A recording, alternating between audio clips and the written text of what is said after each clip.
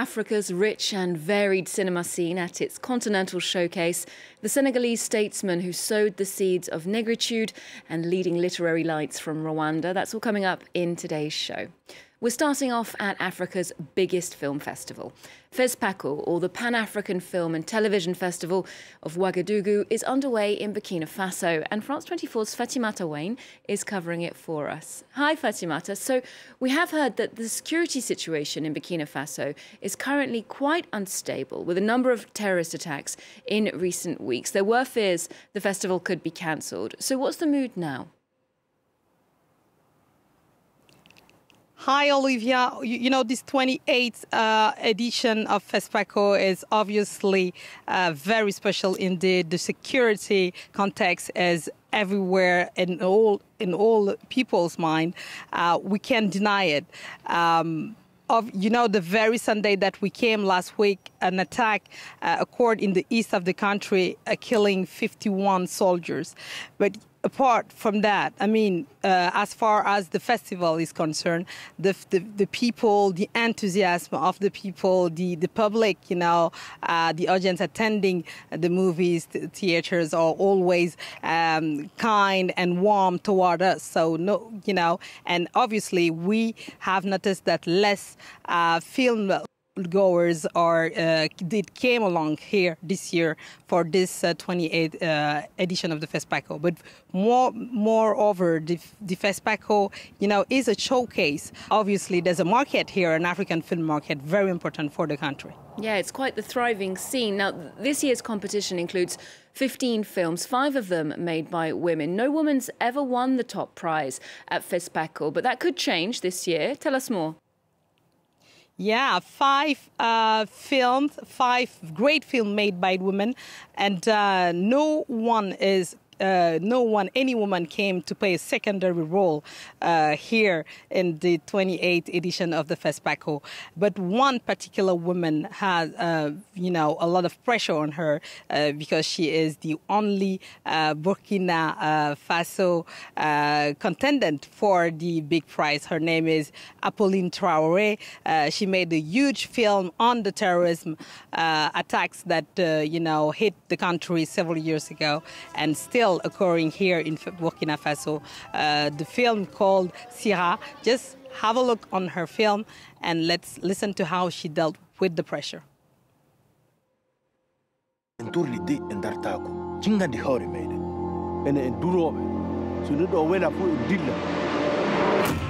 then we photo de cette là. Est-ce que tout va bien?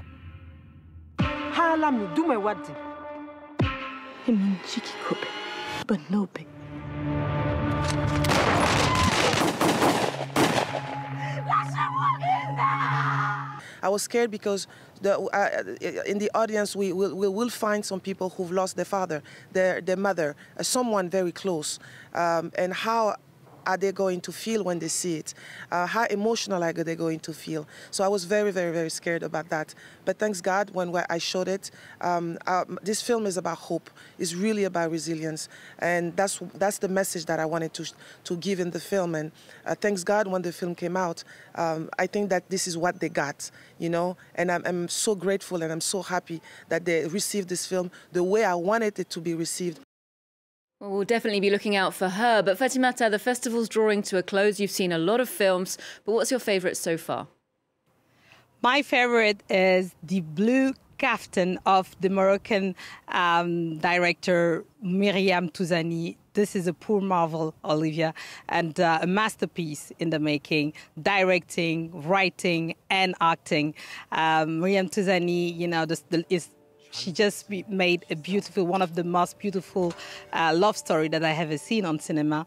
And it is actually a real love story. They have it's a couple, Hilam and Mina. They share 3 secrets. One, he's homosexual. The second one, she is sick. And the third one, that they share a profound, deep and beautiful love together. Okay, well, let's get a look at that film. This is Myriam Touzani's Bleu du Kaftan. ويدك خفيفة؟ كنخدم في فيسع دابا تشوف كيبان عجبها الحرفة بصح ما بقى حتى واحد باغي يتحنم الحرفة حليم. مينا مينا مينا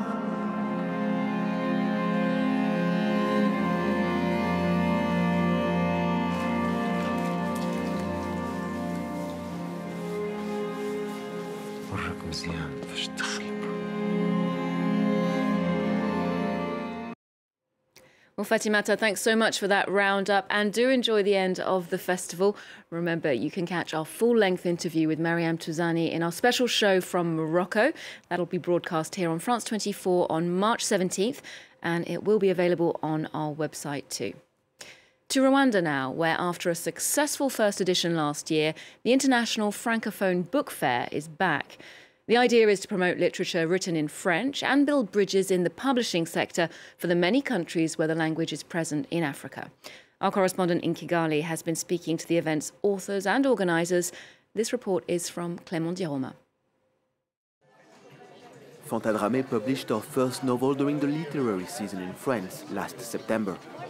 This French teacher is travelling to Rwanda for the first time to meet other authors and especially female writers. The festival gives pride of place to female authors. While we have generally put authors forward, here there are many female authors who are younger and who bring a different perspective to these paths and even to literature. I think that the theme of exile, of travel, of departure is very important in these encounters. For 4 days, Kigali welcomes African and European writers. At the heart of this book fair, the history of the continent and that, still very painful, of Rwanda. I believe I can no longer speak. I can now write what I should have said, and I think everyone can do it. Yolande Mukagasana is a survivor of the 1994 Tutsi genocide and now encourages the younger generation to speak out. Today, many Rwandans are writing their story, and I support that.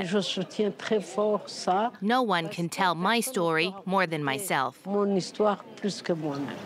Recently, the warming of diplomatic ties between Paris and Kigali has favored cultural exchanges and encouraged the learning of French. Yet less than 10% of Rwandans speak this language, according to several studies. That's why the book fair has chosen to highlight books written in French. Bringing authors coming from Djibouti, Algeria, Guinea or France here allows Rwandans to reactivate this storytelling space. And they say to themselves, we like this event, can we organise meetings more often? The public will also get to meet Senegal's Mohamed Bougar Sarr, the first writer from sub-Saharan Africa to win the prestigious Goncourt Award. To an exhibition in Paris now that dives into the life of statesman Léopold Sédar Senghor. The Quai Branly Museum has brought together artefacts that tell us more about Senegal's first president. It's called Senghor and the Arts, Reimagining Universalism. Senghor was a pioneer of a political and literary movement called Négritude, and his influence spread far beyond his own corner of West Africa. Florence Gaillard and Nick Rushworth tell us more. It is a tribute to the professor, the president and the poet. The Quai Branly Jacques Chirac Museum on Paris's left bank looks back at Léopold Sédar Senghor's life and legacy. Born in 1906, he went to high school in Paris with the future French president Georges Pompidou and went on in the interwar years to create the concept of négritude, blackness, with another classmate, Aimé Césaire. Blackness is not about closing in on yourself. It's not racism. Blackness, on the contrary, is openness to the world, to all the contributions made by other civilizations, because we think that any great civilization is a mix of races.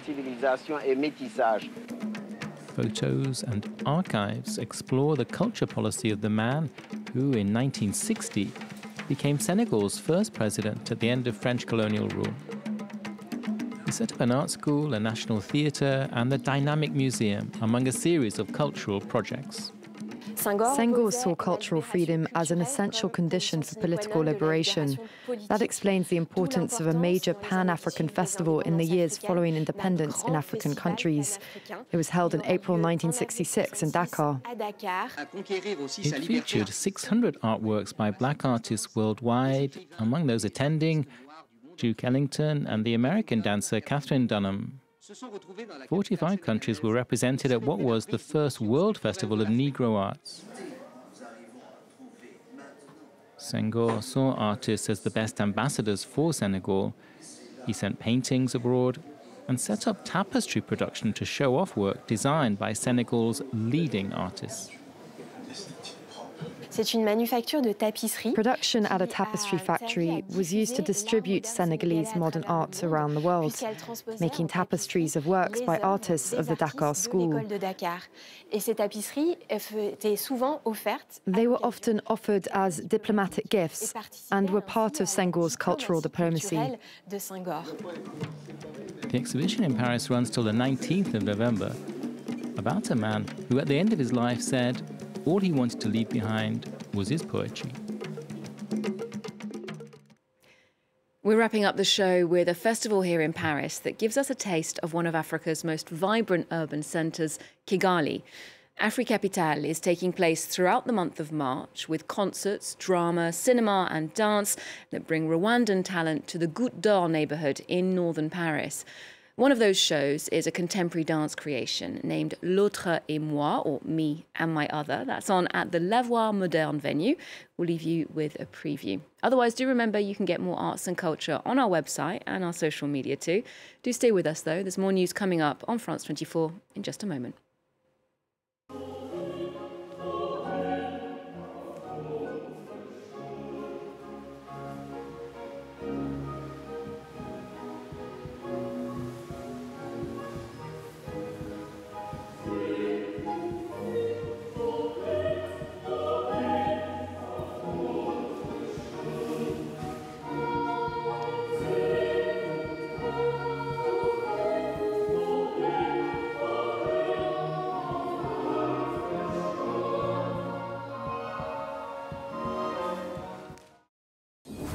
On France 24, watch exclusive interviews with the world's most influential personalities.